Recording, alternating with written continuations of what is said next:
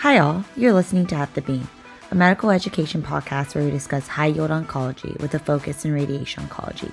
We are Trudy and Josh, and thank you for listening.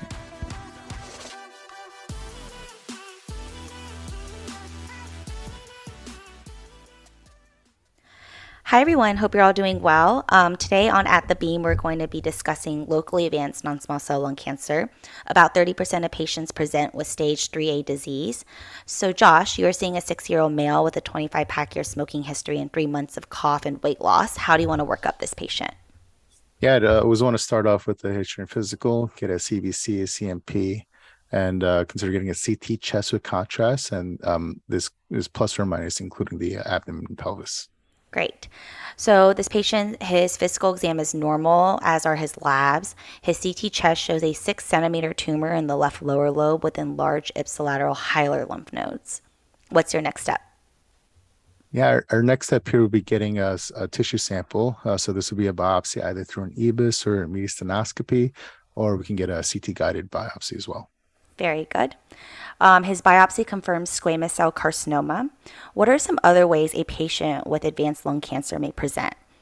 Are there any paraneoplastic syndromes we should be looking out for? Yeah, so some of the common signs and symptoms include shortness of breath, hemoptysis, anorexia, and weight loss, like in this patient. The notorious paraneoplastic syndromes that we learned about in medical school include Horner syndrome, which includes a triad of ptosis, meiosis, and anhidrosis. Pancoast syndrome, which is the result of an apical tumor invading the thoracic inlet, causing Horner's. Brachial plexopathy, shoulder pain, and sometimes SVC syndrome. Other paraneoplastic syndromes include hypercalcemia of malignancy due to parathyroid hormone related peptide, seen usually with a squamous cell carcinoma and Lambert-Eaton. Very good. We all wish that we could forget that information, but no, it continues to live on. And also, don't forget that patients may have voice hoarseness due to recurrent laryngeal nerve involvement from a Pancoast tumor. So now that we have tissue confirmation, are there any studies you'd like to get for this patient? Yeah, given that this is likely advanced stage disease, I'd also like to get a PET CT and MRI brain to complete staging. I'd also get pulmonary function testing to determine if the patient is a surgical candidate. Okay, so his PFTs are normal, his MRI brain is negative, and then the PET CT shows uptake in the primary lung mass, and then again, multiple ipsilateral hilar lymph nodes. Can you go through the 8th edition lung cancer staging for us? Yeah, absolutely. So, for T staging, this is primarily size based. So, T1 tumors are less than 3 cm. T2 is anywhere from 3 to 5 cm in size. T3 is 5 to 7. Multiple nodules in the same lobe or invasion of the parietal pleura, chest wall, phrenic nerve, or pericardium. And T4 is are tumors that are greater than 7 cm in size, multiple nodules in separate lobes, or invasion of the diaphragm, mediastinum, great vessels, trachea, carina, recurrent laryngeal nerve, esophagus, or the vertebral bodies. Now, if the patient has ipsilateral peribronchial or hilar lymph nodes, they're N1. And if they have ipsilateral mediastinal or subcarinal lymph nodes, they're N2. And finally, if contralateral lymphadenopathy or any scalene supraclavicular lymph nodes are involved, that'd be N3 disease. If a patient has nodules in the contralateral lobe, pleural nodules, or malignant effusion, they're automatically considered to have M1 disease. So this patient has a 6 cm tumor with an ipsilateral hilar lymph node. So this would be a clinical stage of CT3N1. All right, excellent. Very thorough. So, thoracic surgery sees the patient and decides to take him for upfront resection. And just a quick word on PFTs. We are primarily interested in the FEV1 and DLCO, which ideally should be greater than 80% predicted if the patient were to be a surgical candidate. So our patient, he gets a lobectomy, he gets a mediastinal lymphadenectomy, and he is actually upstaged to PN2 disease with a positive microscopic margin. What are your recommendations for adjuvant therapy, Josh? Yeah, so given the positive margin, I'd probably recommend concurrent chemoradiation, likely 60 gray with cisplatin etoposide or weekly carbopaclitaxel. Okay, very good.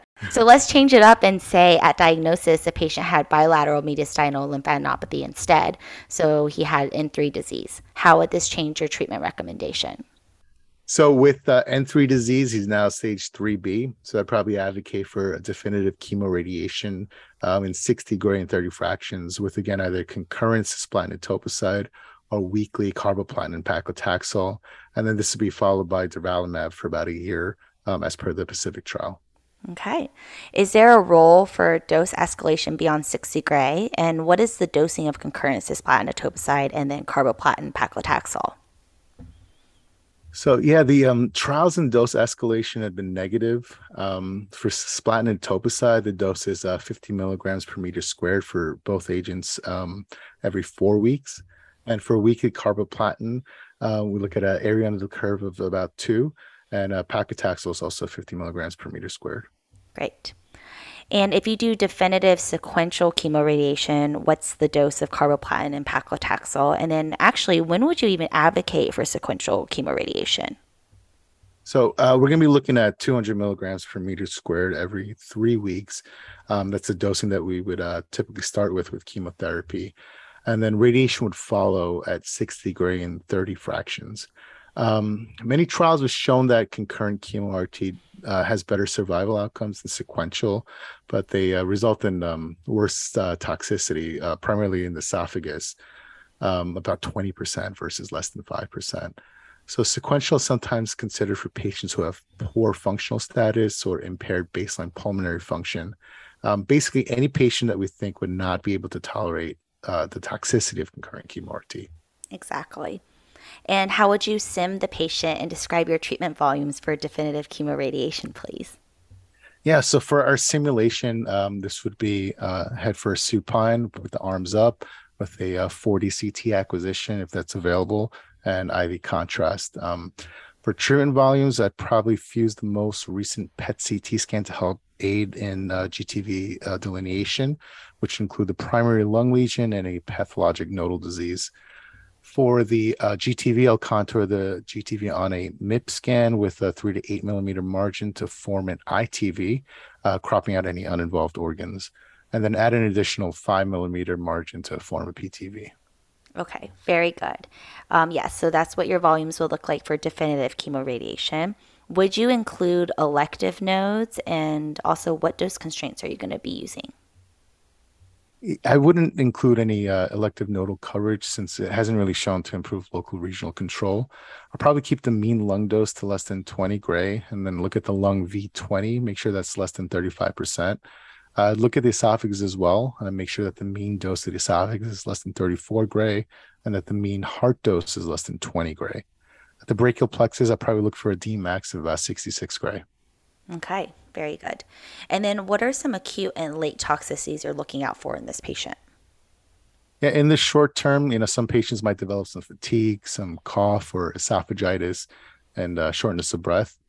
In the long term, I probably look out for pneumonitis, lung fibrosis, brachial plexopathy, and any signs of cardiotoxicity. So going back, who is the ideal candidate for neoadjuvant chemoradiation? And then what is your management strategy there? For neoadjuvant chemo RT, this is usually considered for patients who have minimal non-bulky N2 disease, and more importantly, should be candidates for lobectomy.